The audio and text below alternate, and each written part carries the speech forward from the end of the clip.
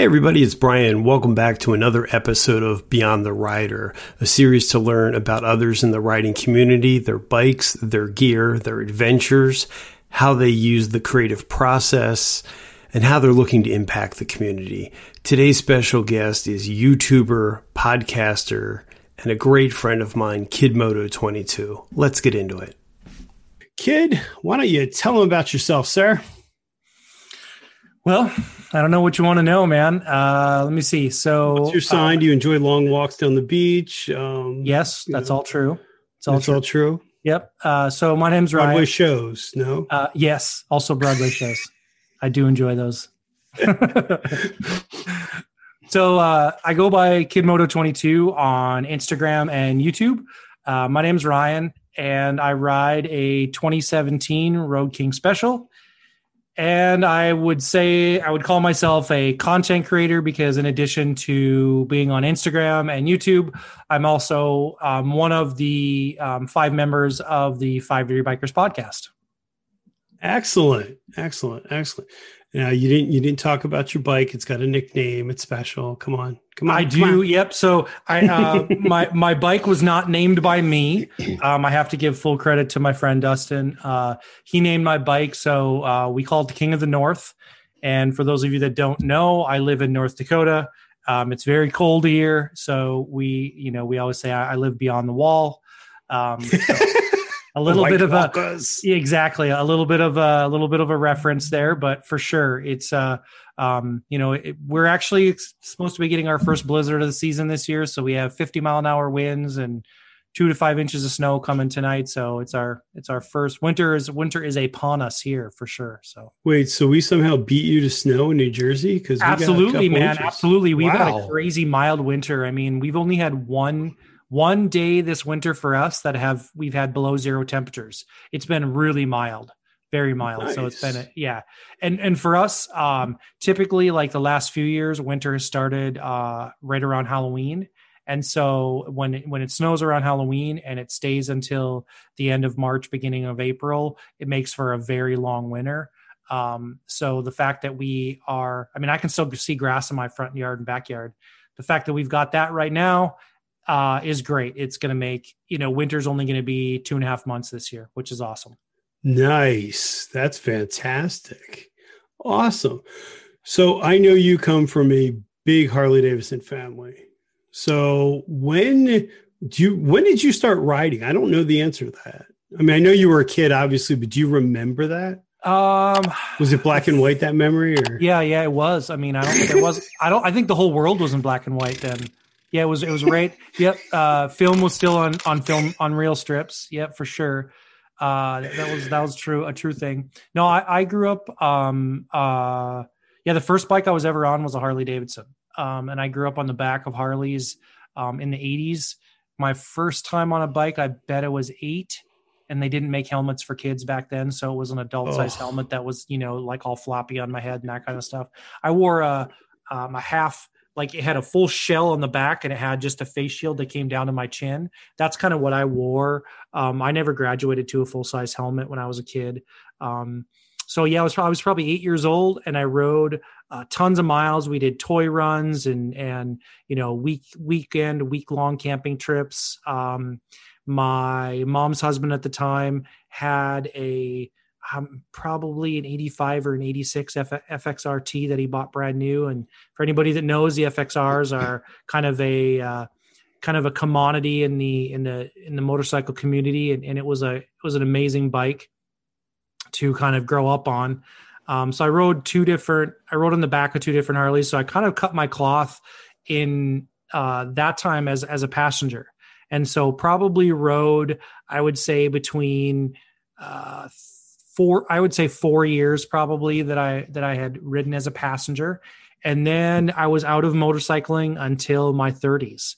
And then I got back into it as a rider in my 30s. And so there was no MSF course or transition for me. I just bought a bike and started riding because I had, kind of that background and that experience from when I was a kid. I mean, the shifting, clutching, none of that. It just came to me naturally because I wouldn't say I'm not trying to be arrogant, because that's not at all true. We ride a Harley. It's totally okay to be arrogant. It's in the rule book. but for me, I didn't take the MSF course. I rode BMX a little bit when I was a kid, and was on mountain bikes and had a lot of mountain biking experience and trail riding and that kind of stuff. And so I drove a manual transmission car for a while. So the idea of shifting, clutching, all of that stuff at the same time was not foreign to me. I knew how to do that already. So that really wasn't an issue. And I learned how to ride. So my first bike that I purchased was a Kawasaki Vulcan. And I believe it was a 2005. I think 2005 Kawasaki Vulcan was the first bike that I ever owned. And I rode that for a few years, probably, I want to say, maybe 7 years I had that bike. And I never really took that bike on any long distance trips or did any, I really just used that for commuting and riding around town. I took a trip, probably the longest I ever rode it was 200 miles in a day. And I had that bike for, like I said, about 7 years. And then my wife and I were in a little bit of a transition time in our life, and I sold it and we got new carpet for our house or something like that. And my wife said to me, I promise that someday I'll let you buy a bike again. And so, the next time when I was ready to buy a bike, I bought a 1200 Sportster. I bought a Nightster. It was a 2009 Nightster. And after I bought that bike, I knew that I would probably be on a Harley for the rest of my life, or at least for as long as I could ride. Fair. It's just what, for me, that's what I connected to. That's where what I grew up riding. I don't disparage anybody else that rides any other kind of bike. It's just, for me, though the Harley has a soul, and I knew that's just kind of what I wanted to ride and where I felt like I belonged. I knew I was going to be in the cruiser market. If you know anything about a Kawasaki Vulcan, it's a cruiser. So I knew I wasn't going to be a sport bike guy. I knew I wasn't going to be an ADV or, that kind of thing. While now the way that I ride and what I do, that the idea of it appeals to me. I'm a cruiser guy at heart. And so I still like to do, I don't know about off-roading, but I think like the kind of like the camping and the, the outdoorsy portion of the ADV riding is what appeals to me more than actually maybe riding off-road. But yeah, I really do like that. I was even away from camping for more than 20 years, and I got back into that too, and have really embraced that portion too. So I like to travel long distance on my bike. That's kind of my jam. I'm not really a bar hopper kind of guy. Again, I don't disparage those people that do that. I think there's room for that, obviously, in the motorcycle industry, for the weekend warriors, that kind of stuff. I ride as much as I can. I use my bike for commuting in the summertime. Pretty much as soon as the snow melts, I'll ride as much as I can.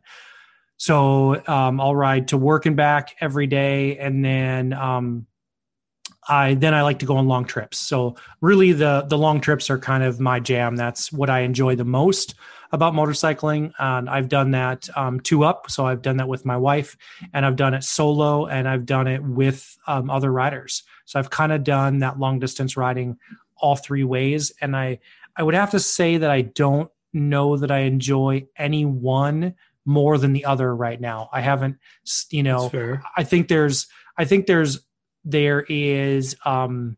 benefits and drawbacks to each one of those things that is unique. Like if riding 2-up, for instance, is that your bike is obviously laden down differently. And so it's a little bit more difficult to maneuver and handle, and slow maneuvers are different and that kind of stuff.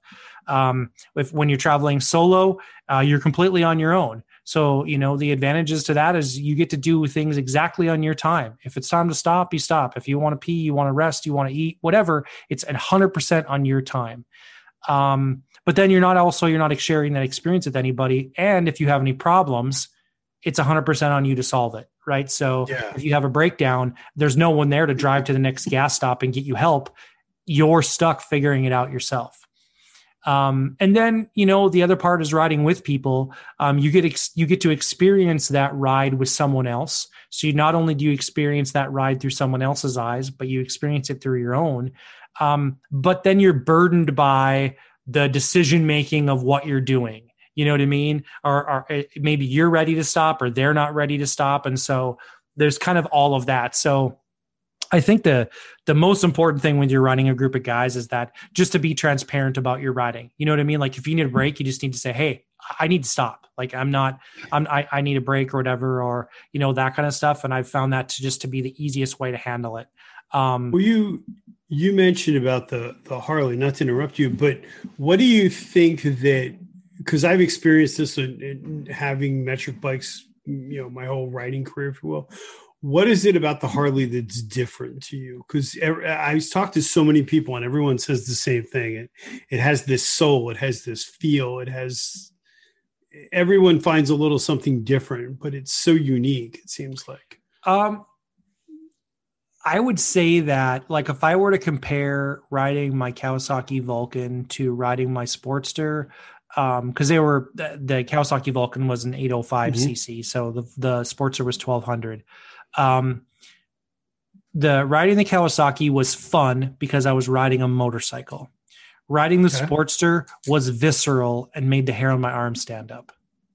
That's fair. So it was what I think that I like about it is that the Harley is much less refined than their metric counterparts, right? Mm-hmm. So they're noisy, and they shake and they rattle and they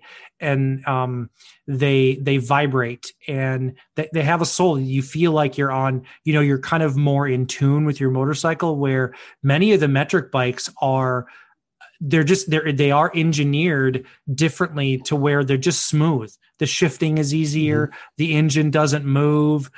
It doesn't, you know, like you can ride a Harley. I would do this with my Sportster all the time. You'd stand beside it and you crack the throttle and the engine would shake, mm-hmm. right?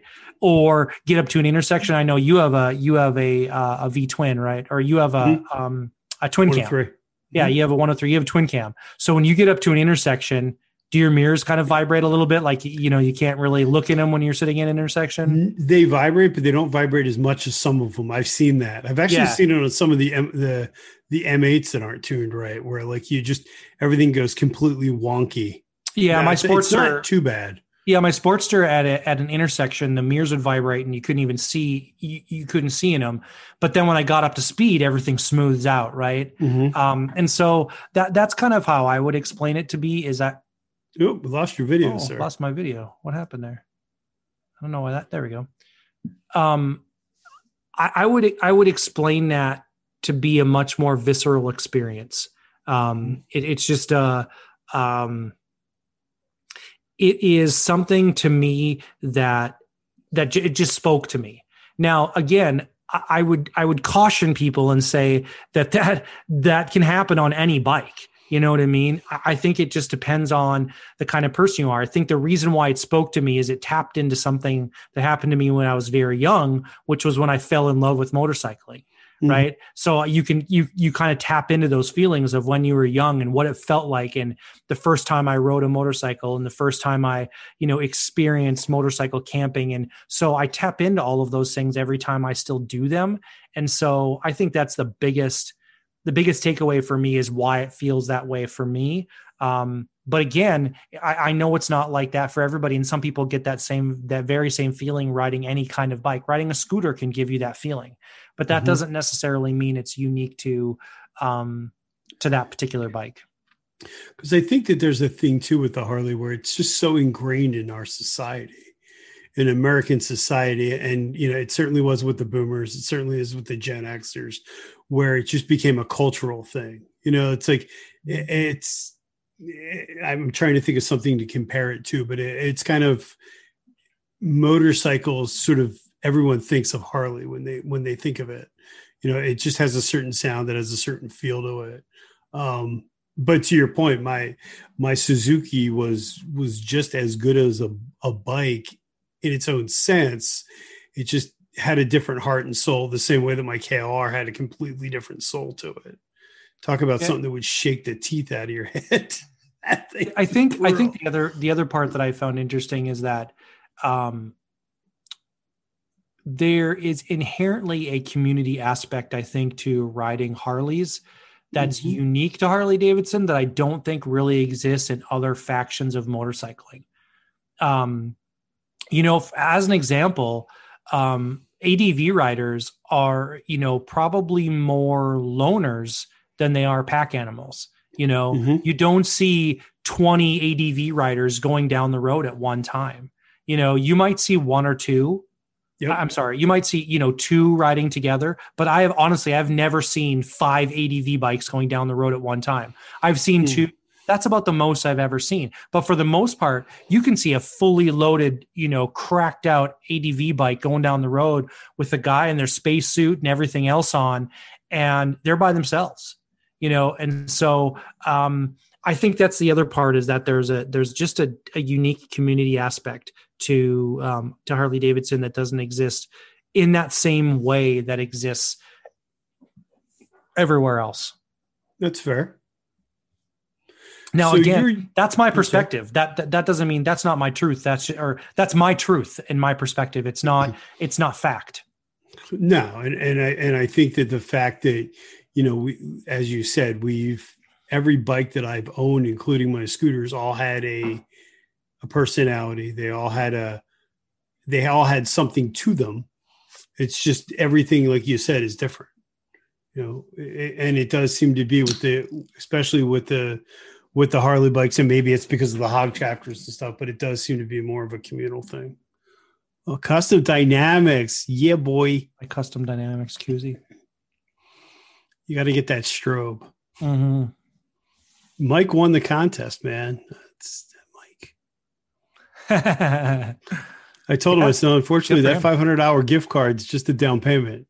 They keep coming out with it. Depends on how he wants to go. I mean, he can get a pretty bomb headlight for that, or he can. That's what I want. Yeah, he could get LEDs all the way around. Yeah, that absolutely. Their multi-directional headlights are fantastic. Yeah, you keep and there's something just for being seen. That's for damn sure. So, what was the reason that you started your YouTube channel? Because I don't remember. Your YouTube channel is what, about 2 years old? It's close to 2 years old. Yeah. It'll be 2 years old in, I want to say April or May. Might be May. It'll be 2 years old. I've been watching YouTube creators for a while. Probably about, let me rephrase that. I've been watching motorcycle YouTube creators for probably about a year and a half prior to me doing it. And after watching a few channels and just getting some inspiration, I thought, this is something I could do and it could bring a different aspect to it. Mm-hmm. And as soon as I did it, probably it was maybe my 4th or 5th video I put out, I realized that really what I was doing was I was time stamping this time in my life that is going to live on beyond me. That, my kids will be able to look back on it and see, through any of the content creation that I'm doing, whether or not Instagram lives that long or YouTube lives that long, all of these things are out there. And if they're out there and available on the internet, they're going to live on well beyond me. And so I'm kind of really documenting this period of time in my life of motorcycling for me. And I really enjoy it, and I don't see an end to it anytime soon, unless they make it impossible to continue on or whatever. I'm really liking doing it a lot. And so I think the motivation for me was more about, I had watched creators and I thought, hey, I could do this and this might be fun. And then very early on, I realized what it was doing for me in terms of documenting that time. And then as soon as you kind of start to get a following or people start to follow you on your channel, when they hit the like button and subscribe button and all that, you start to build your own community of people around what you're doing. And that's probably one of the most rewarding things about it, is that you begin to interact with people that you normally would have never met, been in touch with, talked to, been in contact with. And the same thing goes when you're not a creator and you're just on YouTube and you interact with people that are making content and they interact back with you. All of a sudden, there's that aha moment where you're like, oh, wow, like this person contacted me back. And then that can grow into other things, which it has in other aspects. And we can talk about that later. For sure. Absolutely. I think it's really interesting too, that you would think as YouTube is sort of competitive, I find that it's interesting that everybody's so open with their experience. There's no, I think the creative process, like back when I did photography professionally, was fun because but it was divided. You would get people that would tell you anything because they just didn't care. And there was people that had that very fragile ego where everything was very sensitive. But I think that that's the interesting part about the YouTube community, is that everybody's open to sharing that for the most part. Yeah. And I think it's because, as a whole idea, YouTube is basically there for two reasons: to educate or entertain. And anything else doesn't get views. So if it doesn't fall into one of those two categories, it's not being consumed as information. So if your content falls into the entertainment category or the education category or both, you're going to get views. And I think what happens is that you kind of start to hone in on what you like and then what people are interested in that you're doing.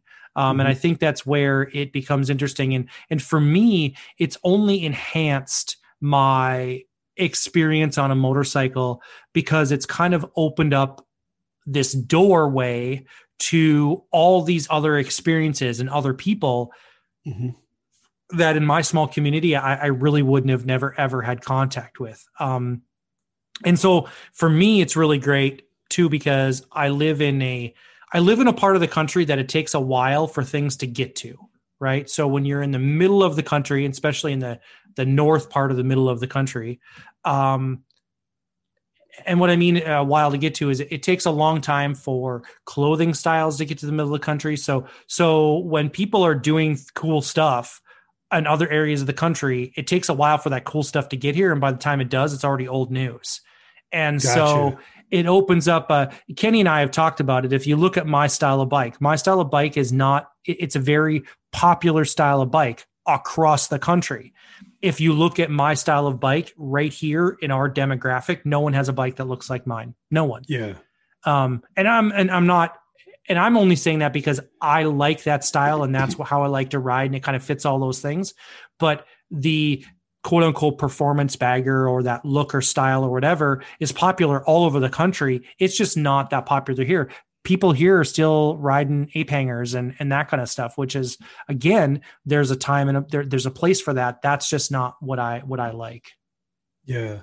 It's interesting how motorcycles, because you came from that whole California scene, which is totally a different scene than, because if I remember correctly, there's a picture of you that on a bike that looks a lot like the Laidlaw Coastal Glide, isn't there? Yeah, that's the FXRT that I grew up on. And those bikes, that specific style of bike, they're highly coveted right now. They're considered, Harley made those as a direct competitor to all of the quote unquote Jap bikes that were produced in the 80s that were all performance based. That was Harley's stab at the performance market is really what they were. And the traditionalists that had shovel heads and all that stuff back in the day, they hated these bikes. They absolutely hated them. They were universally hated when they came out. They were hated for a long time. Harley stopped making them in the 90s. They went all the way to the mid 90s, the FXRs did.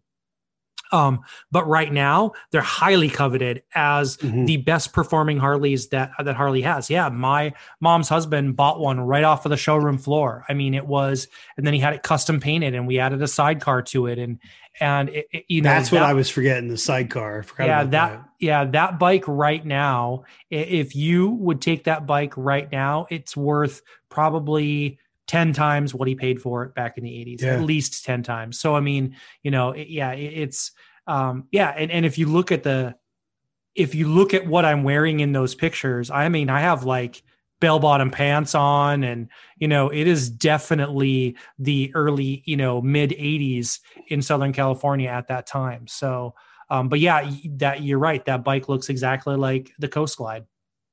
I think that's such a sweet look. And it's interesting. And I just made the connection about that the Road Glides are becoming more popular, which is similar to that style. It's a bigger bike, but it still has that fixed fairing, which I think is just the incredible. I love that look. Yep. It's a fantastic look.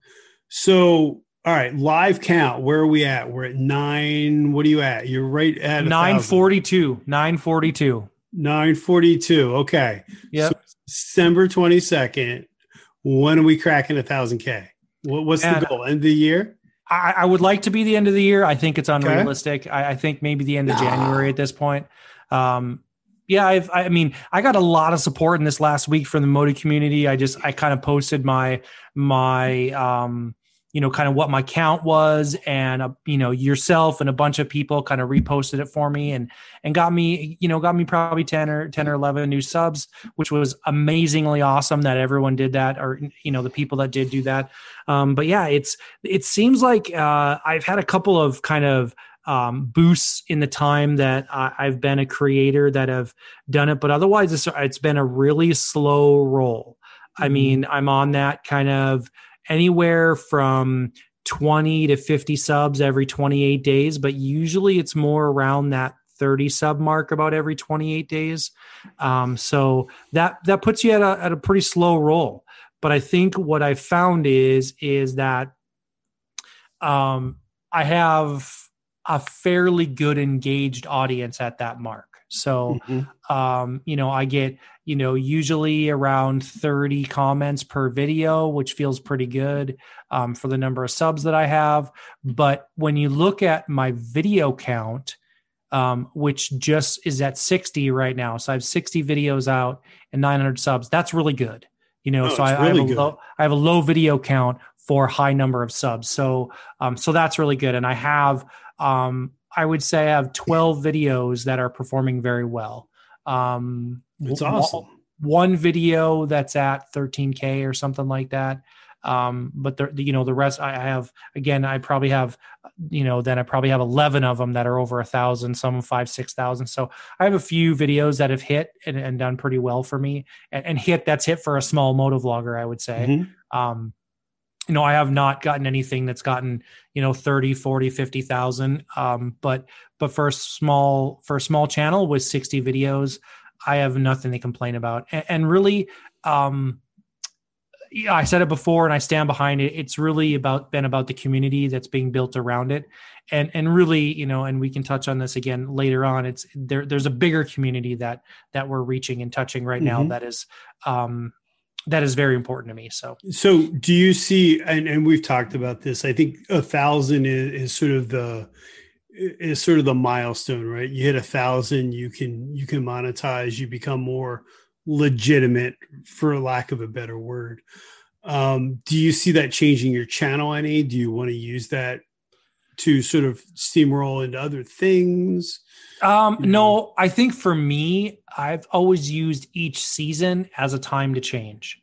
So as an example, my first season was very traditional starter moto vlog, one camera on the front of my helmet, one POV view.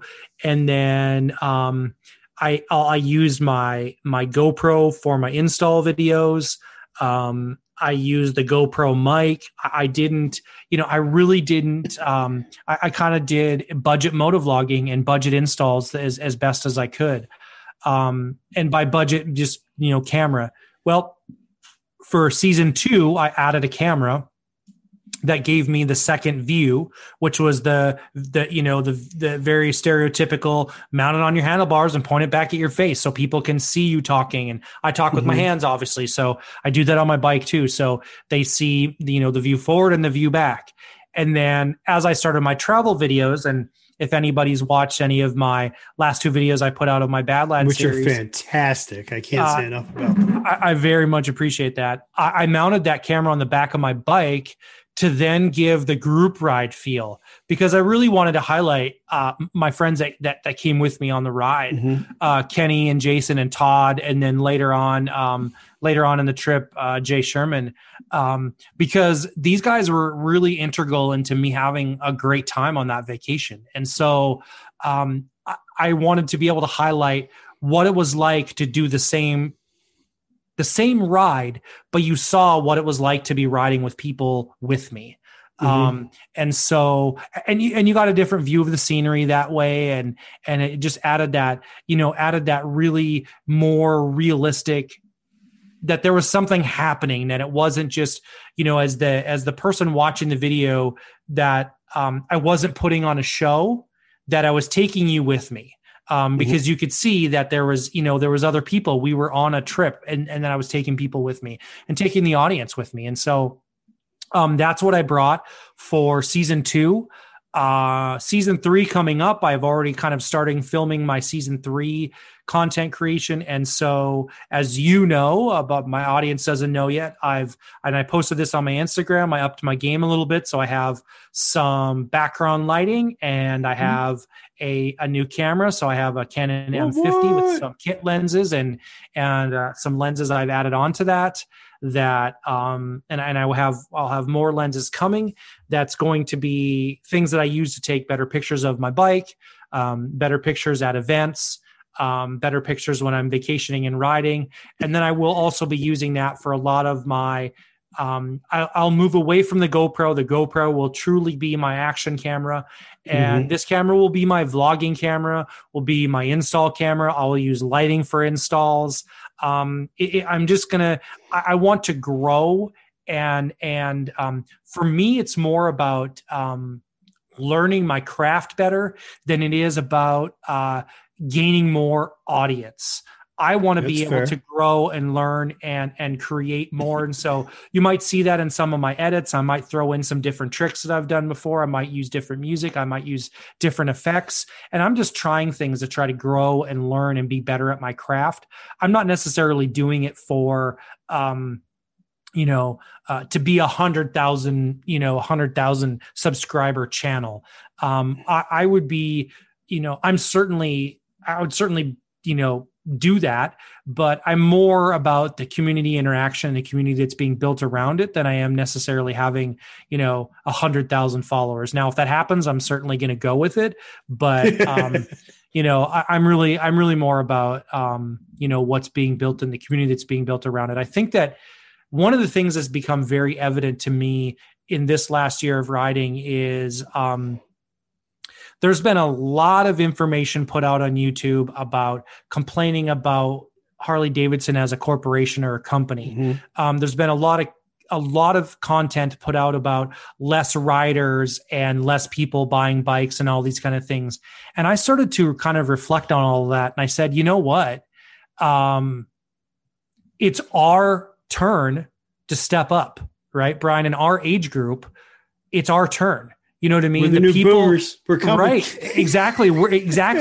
Gen X is the new boomers, right? It's our turn. It's our responsibility. And so what are we going to do to shape the next generation of riders? Where is our responsibility now? We need to stop complaining about what's happening and start doing something to make a change. And we can talk about that a little bit further later on when we talk about the community. I think too, it's, and not to go down the rabbit hole, but it's kind of like the ATV bike, right?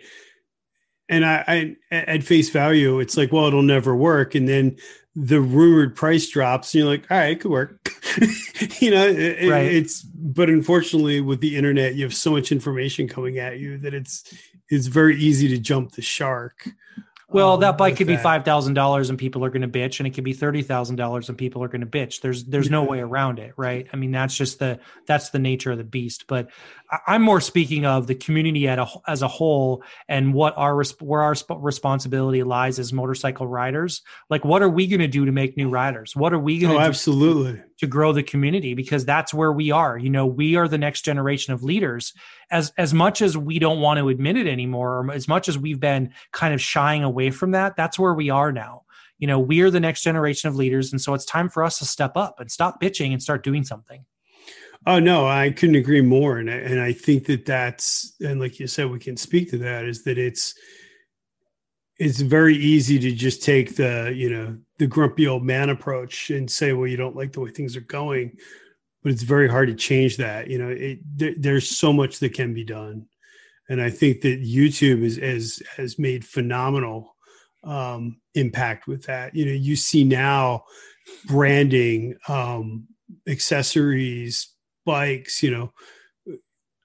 one person gets something, and the next thing you know, it becomes popular because it's organic because people see it. It's not like it's different form of marketing.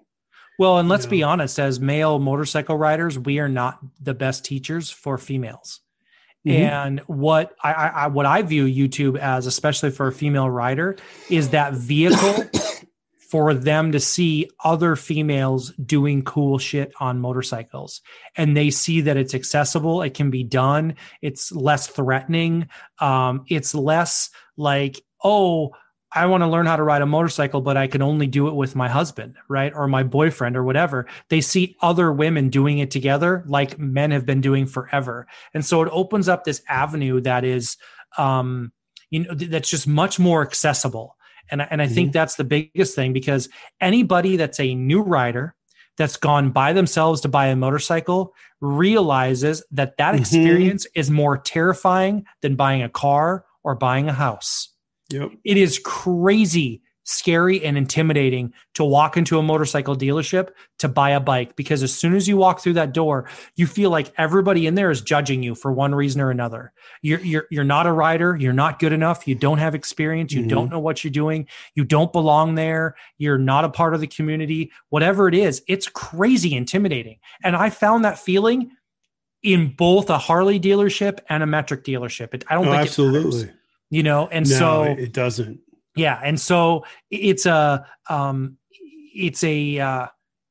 but it's funny because once you get in a community of riders, of people, there's no better place to be. There's no more support. There's not a place that you can find in any hobby that I've ever been involved with that people will literally pick you up and carry you when you're down.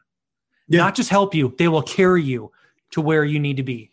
Your bike breaks down, someone will come and pick you up, put your bike in a trailer, bring it to their shop, fix your bike, and get you on the road. And a lot of times all they want you to do is say thank you and shake their hand. Yeah, it's amazing. And I noticed, at least with and maybe it's more of the branding culture of it, but I can't tell you how many times we've gone out and next thing you know, you have people sitting at your table because they ride too, because they saw your shirt or your hat or, and they just want to talk to you. Yeah. It's an amazing community. It's a real thing. But I stand by this. It's an amazing community, but it's really, really hard to open up that door and put yourself out there. But if you do make that step and you put yourself out there, you have to find your people, because there's niches in the motorcycling community too. But if you find your people, stay there, because like I said, they will pick you up and carry you when you need them to. No, absolutely. Because we all started out where you feel like you're a fraud. You feel like you're pretending. Yeah. You feel like you're playing motorcyclist. And then the next thing you know, you're part of that active community. Right. And it doesn't take long. It doesn't take long at all once you find that stride. Right. And I mean, we've all done it, right? We've all bought our bike and then bought all the pirate gear and gotten all dressed up and went outside and felt like a fucking moron, right? Every single one of us has done it. And it takes a while to get comfortable in that skin before you're like, okay, do I want to dress like a pirate, or do I want to have some pirate gear and some functional gear, or some, you know what I mean? You have to like grow into that. And I mean, I've done it.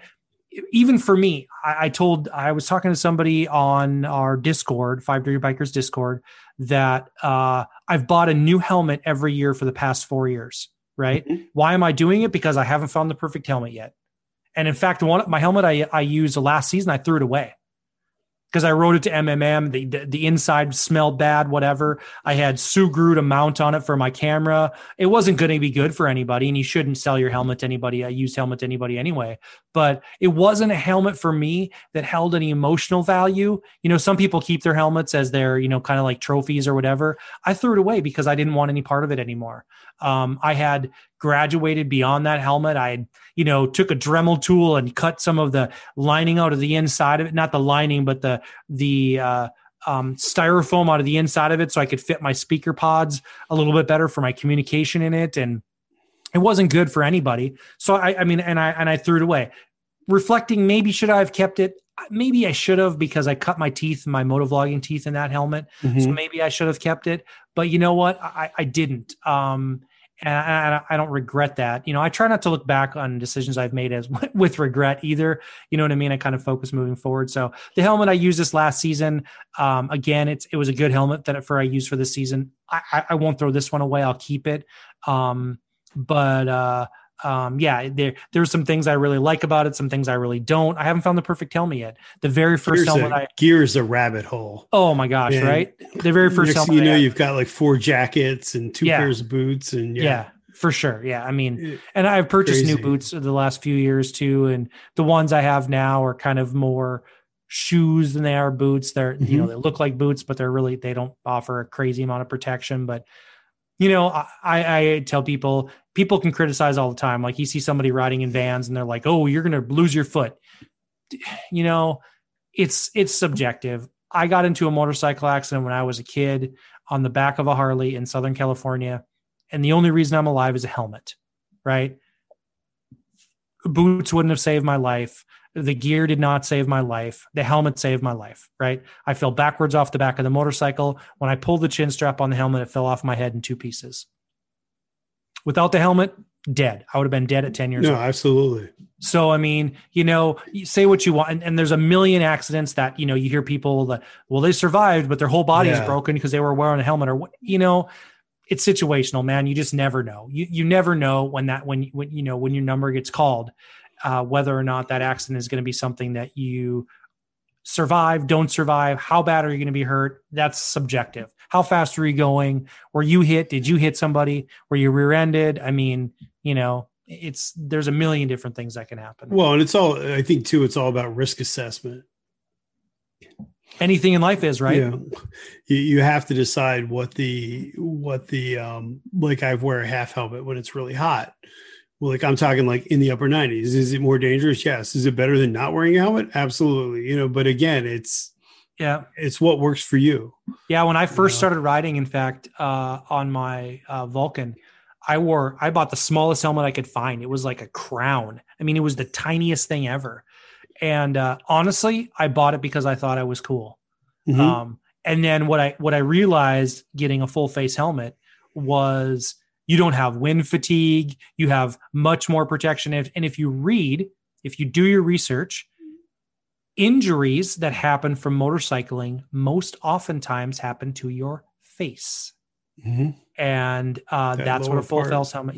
That's what a full face helmet is going to protect. But for the distance riding and the things that I really love doing, a full face helmet is the only way to go. There's wind fatigue and bugs and road debris and all this other stuff that your helmet is absorbing that you're not getting any part of. Well, and that's I've had that conversation with Katie too, is that you go into a store as a new rider and you go, there's this $100 helmet and there's this $700 Schuberth, or $1,000 Rye, and it's very hard to justify. But if you become an all day rider, that little thing in the boots, the gloves, the jackets will drive you insane versus having something that's more comfortable. And what I would tell anybody, and you've probably experienced this yourself, what I would tell any new rider is don't buy that $1,000 helmet. Buy the $200 I made that helmet. Mistake. Yep. Buy the $200 helmet. Find out that you love riding and that helmet sucks, and then spend the money on a more expensive helmet and find the one that works for you, because the helmet that works for you, Bri, may not be the helmet that works for me, may not be the helmet that works for somebody else. And the same thing goes for gear, right? People, say, oh, you're dressed like a pirate. You have leather. I have a leather jacket and I wear chaps. And you know what? I have found those things to be very comfortable for me riding. I like the wind protection. I like the warmth that they provide, but that's this area of the country that I ride in. If you told Mary, who, the Geared Raven, who was on your show the last time, that she had to wear leather jacket and chaps every time she rode, she'd tell you to jump off a cliff, because she rides in Florida where it's 80 degrees or higher all the time, right? I only have a window of about, I would say, 6 weeks where I don't wear some form of leather on my body that is fully protective and or to keep me warm, because most of my riding is done when it's colder. Yeah, and I was against the whole leather idea until I tried it. And then when you try it, you're like, okay, there's a reason for this. And it's not for everybody. Again, it's just, no. Because they do make textile gear and all kinds of stuff that is just as protective, that is just as wind resistant, but it's not for everybody. So again, it goes along with you. You have to find what you are comfortable wearing and what you like to wear.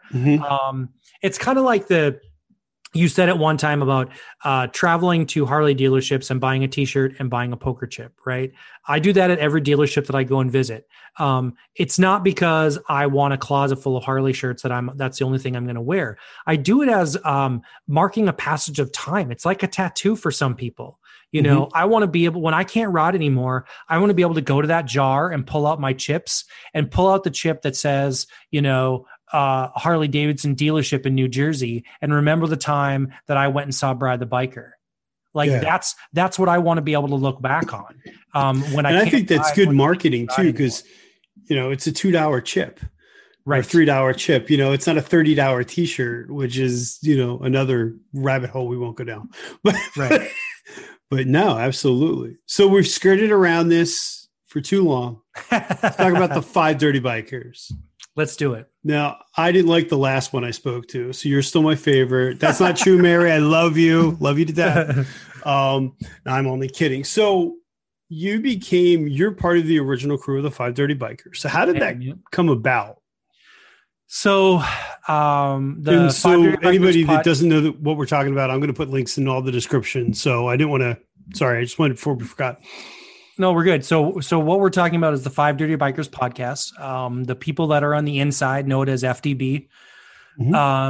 So it started as a idea that was not ours. It started from another moto vlogger that kind of put us together all in a group chat, and just people that he thought would really get along well.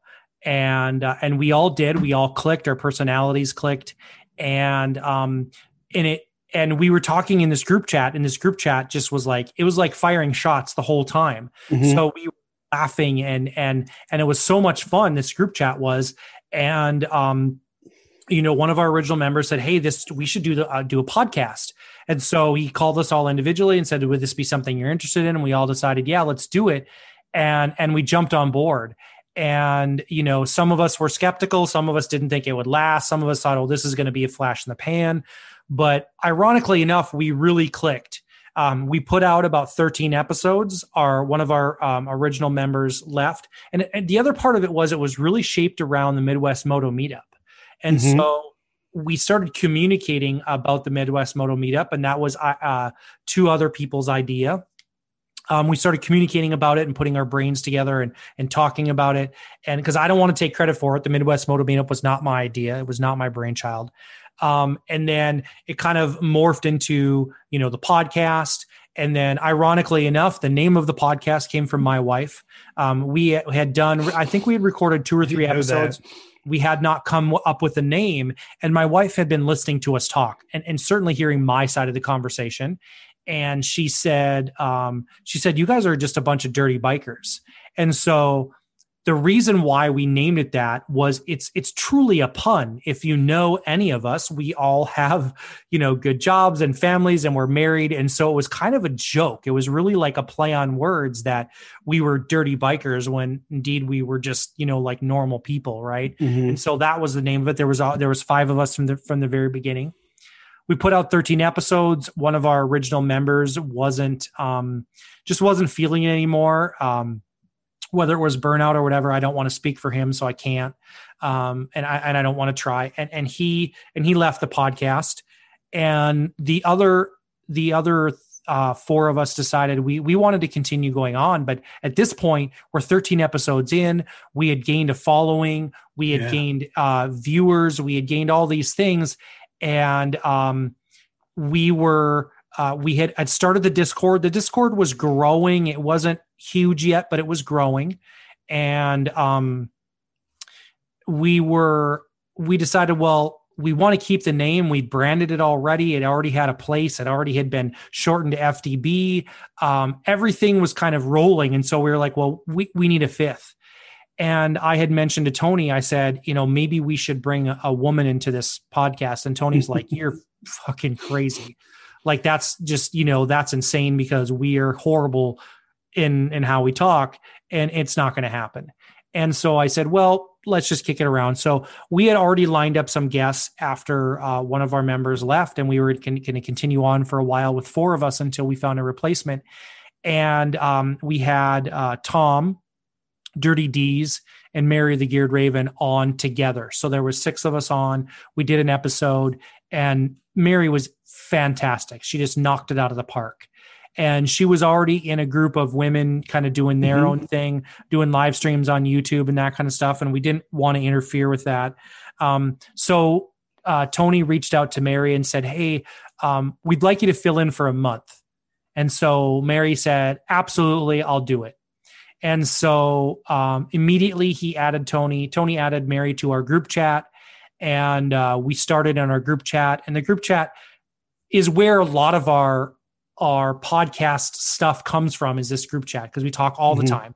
Every single day we talk to each other, holidays, weekends, the middle of the night, we talk to each other all the time. And so she was in the group chat, and we had decided very early on, all of us had individual conversations. I talked to Tony, I talked to Dustin, I talked to Mike, and we said, the only way this is going to work is if we continue to be ourselves. We can't not be ourselves, because that's what people are liking. That's what we like doing.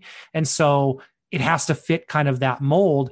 And so very early on, and I said this in our 2020 wrap up, Mary kind of checked us really early on and said, this is not about, you guys putting me on a pedestal or treating me any different. And so when she always says that we treated her as an equal from the very beginning. There was some trepidation on our part, but because she was so responsive to that, that was what really shaped, many of the things moving forward. And so Mary came in and opened our podcast up to a whole new female rider audience, I think, that we didn't have before. Mary is hyper organized. She's really good at some social media things that we were kind of maybe not so organized with. She was really good at telling us what viewers connected to and found important that maybe we weren't thinking about from just a different perspective. And just was a fantastic addition to our podcast. And I think it's been said by Tony and other people on our podcast. Our podcast got better when Mary joined. Again, not to disparage one of our original members, but I think having a different perspective on our podcast was really good. And I knew it adds a completely new dynamic to it too. Yeah, and just a bunch of dudes, right? And she fits in well too, because she is able to be, just as crass as the rest of us, but also bring her perspective, her unique perspective as a female rider, which is what we really like. So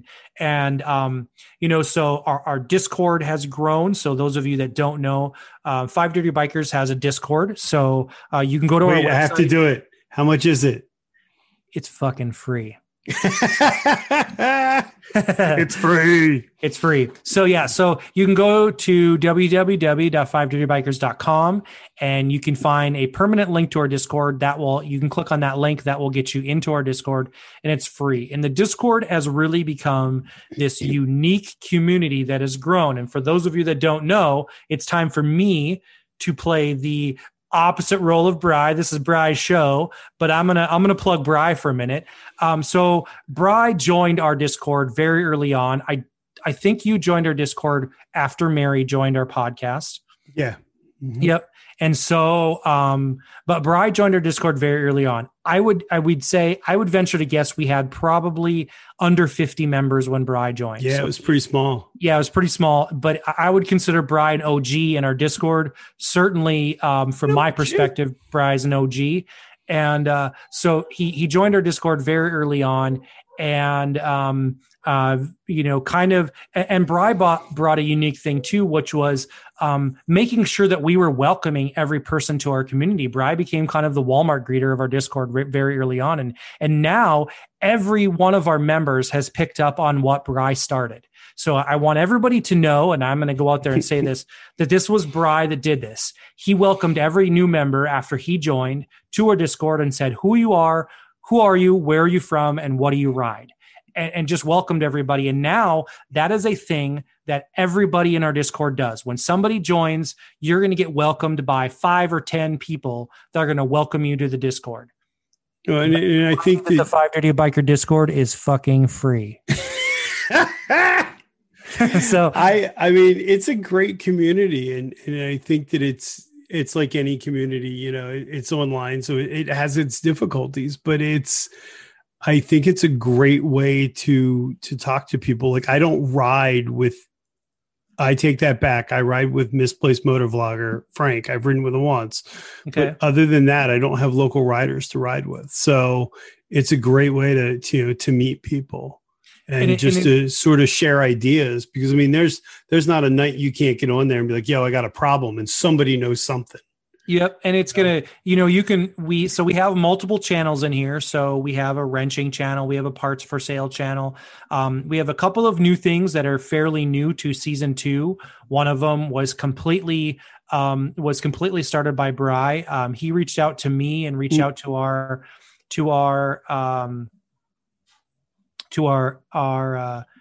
admin NetShark and said, what would you guys think of a kind of a community, mental health check-in channel?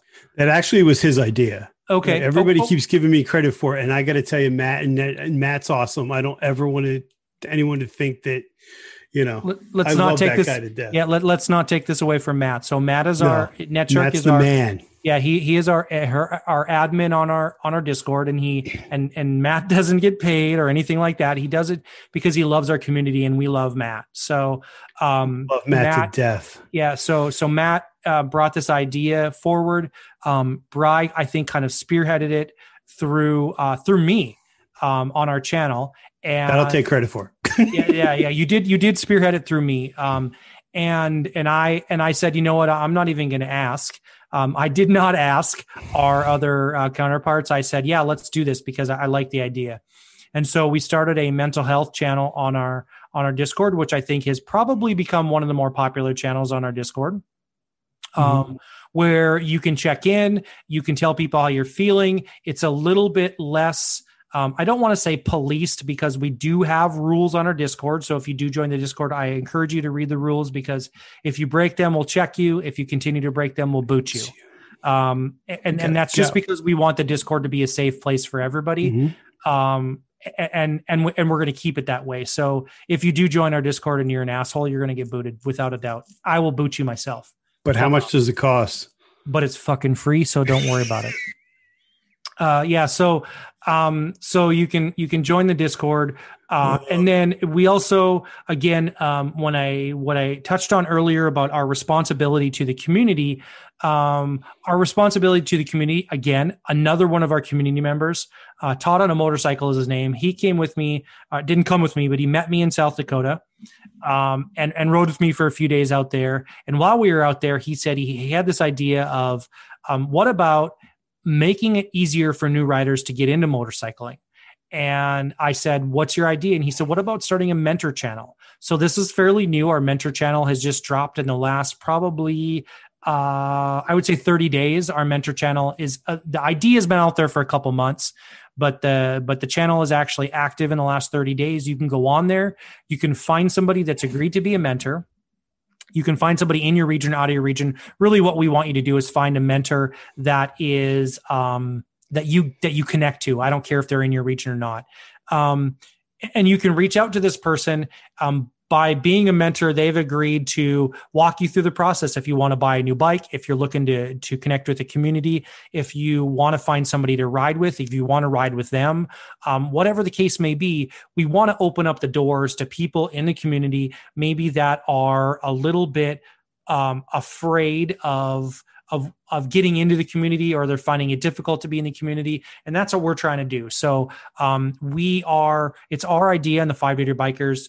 It's our give back, right? So we have these two kind of separate things. We have our mental health channel, and we have our,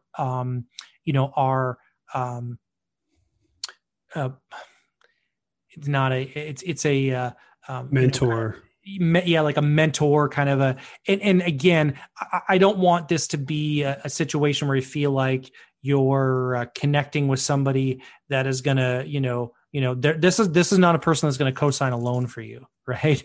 They're going to, they're going to talk you through a process. They're going to help you, get started. Or say you found somebody in your area and you're like, hey, I want to go to this Harley dealership, but I've gone in there a couple times and I'm totally freaked out. Can you go with me?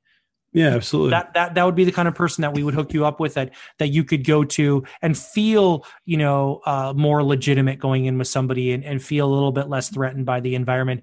And I can tell you that if you get in our Discord and you exchange information with people and you open up a little bit and you're honest and you're a good person, you are going to find a community of riders that will absolutely open arms accept you. And I want everybody. And I want everybody else that's listening out there to know something. This is not a Harley-centric community. Mm-hmm. I ride a Harley, and that's what I love, but this is not a Harley-centric community. We have people that ride all different kinds of bikes in our community and in our Discord, and routinely are part of that community that are not exclusive to Harley-Davidson. We also we don't have a lot of them, but we do have some fairly active members that are female. We have a Moto Blonde that is a female rider and a moto vlogger. We have Whit Mesa, who's a female rider and a moto vlogger. We have Mary, one of our... Wait, we didn't stop. Whit Mesa, miss, I did an iron butt on a Sportster. Right. She needs legit, the mental health check-in. We got to worry about it. Yeah, she did an iron butt. Wow. She rode Needles Canyon. She rode Sturgis. She rode the Tail of the Dragon. I mean, that girl she put on some miles last year. I'm going to guess 100% legit. Yeah, somewhere in, I would say, upwards of 20 to 30,000 miles last year. Yeah, she's legit. On multiple bikes. On multiple bikes. She rode Indians, she rode Harleys, she rode touring bikes, she rode, just all kinds of bikes. So yeah, that girl is legit for sure. And she's a photographer. So if you need wedding pictures, hit her up. She lives in the Wisconsin. Plug everybody. We can cover anything. You need catering, we got it for you. Yeah, plug everybody. No, so we do have male and female riders on there. I'm fairly to mostly certain one of our mentors is a female rider. In fact, I'm pretty sure she is. And so we've got people on the East Coast. We've got people in Central United States. I don't know we have a lot of covers on the West Coast quite yet, but we'll get there. We have international. We have, his name escapes me. He was on the last mental health call, the Zoom call. He's from Australia. Yes. Gas Man? Yes. Yep. Well, and we have a few people on our Discord that are from so we have representation from Russia. We have representation from the UK, Dad and Mad from the UK. Mm-hmm. We have Australia, Mud Pie Mud Pie. What's the rat? I don't remember the rest of his name. I know you're talking about, but I don't. Yeah. Yep. And and he's on YouTube too. He's from Australia. We've got people on from New Zealand. We've got people on from all over the country and all over the world. And so, and I'm not saying this because I'm trying to brag about what we've done. We are in a community building phase of this whole journey, and it's been absolutely fantastic. So we have riders. We have quite a few riders actually from Texas that are on our channel. And so it's been great, and we are fully ingrained and involved in support those that support you. So you will see that on our channel. You can join the 5-Duty Bikers Patreon. That's also on our website. You can go there and support the 5-Duty Bikers Patreon and become a part of what we do when we do podcasts. We have guest people come on our podcasts. We have builders that are part of our Discord. Speaking of which, we can't let this go. Show everybody your shirt. And let's talk about it. So I'm wearing a Weems Motoco shirt right now. And Jared Weems is a builder who lives in Florida.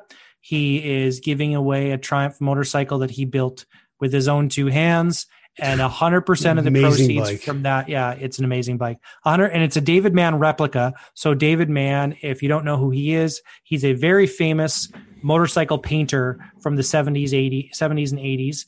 David Mann has passed away, and he was featured on a ton of motorcycle magazines for years and years and years. And he only did 2 Triumph motorcycles his entire time of painting motorcycles. The first one that he painted is the replica bike that Jared Weems did, and he did basically a full replica built bike of that David Mann bike that he's auctioning off, and he built that with his own 2 hands and with his own money, and then 100% of the proceeds of that, he's raffling that bike off, is going to the Forgotten Angels charity, Forgotten Angels Florida charity. And so you can go to his website. You can go to the Forgotten Angels website. I'll put Florida, it up. And yeah. You can I mean, if you're watching this, even if you can just buy a ticket, just one ticket. I mean, they're 25-hour tickets, but the money's going to kids that really need it, kids that have basically been abandoned. And I said this before. If you drink Starbucks, just don't drink Starbucks for a week, and there's your $25, and you can buy a ticket for it, and you can possibly win a bike. He's raised, I'm pretty sure, over $40,000 at this point, and he's giving 100% of that again to the Forgotten Angels charity. For those of you that don't know, the Forgotten Angels charity is a charity that's completely designed and set up to help young men that age out of the foster care program. So if you don't know what happens in foster care when you turn 18, literally on your 18th birthday, the foster care program stops paying your foster parents and you're out essentially on the streets. And so what this program does is it gives them a place to stay. They teach them basic life skills. And what I mean by that is cooking, cleaning, doing your laundry, learning how to feed and clothe yourself. Then they teach them a skill.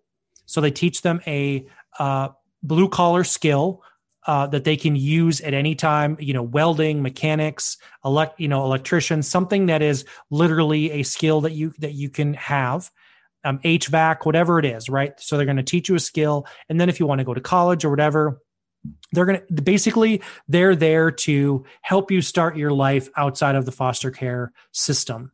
And so, yeah, it's a fantastic program, and Jared Weems is one of the most amazing individuals I've been able to come in contact with through the 5 Dirty Bikers podcast and through what we've been doing. And so if you don't mind, I would like to do another shameless plug. For those of you that don't know, we also have a Patreon, and I know I don't want to make it sound like I'm asking for money, because I'm absolutely not. We use a Patreon to support what we do. And one of the things that we do on our 5 Dirty Bikers podcast is that we're giving 100% of our February Patreon money to the Forgotten Angels charity. And so if you feel like you want to join our Patreon, please do. We have different tiers of our Patreon. You can join those, and to know that a portion of that is going to this Forgotten Angels charity. In fact, all of our February money is going to the Forgotten Angels charity. Yeah. And I think that just speaks to what the biker community has brought in me. It's just amazing the amount of people that will give back of their time. Yeah, for sure. And so, yeah, that's a little bit about that. And then, since we're on the topic, go on our website. You can read a little bit about us.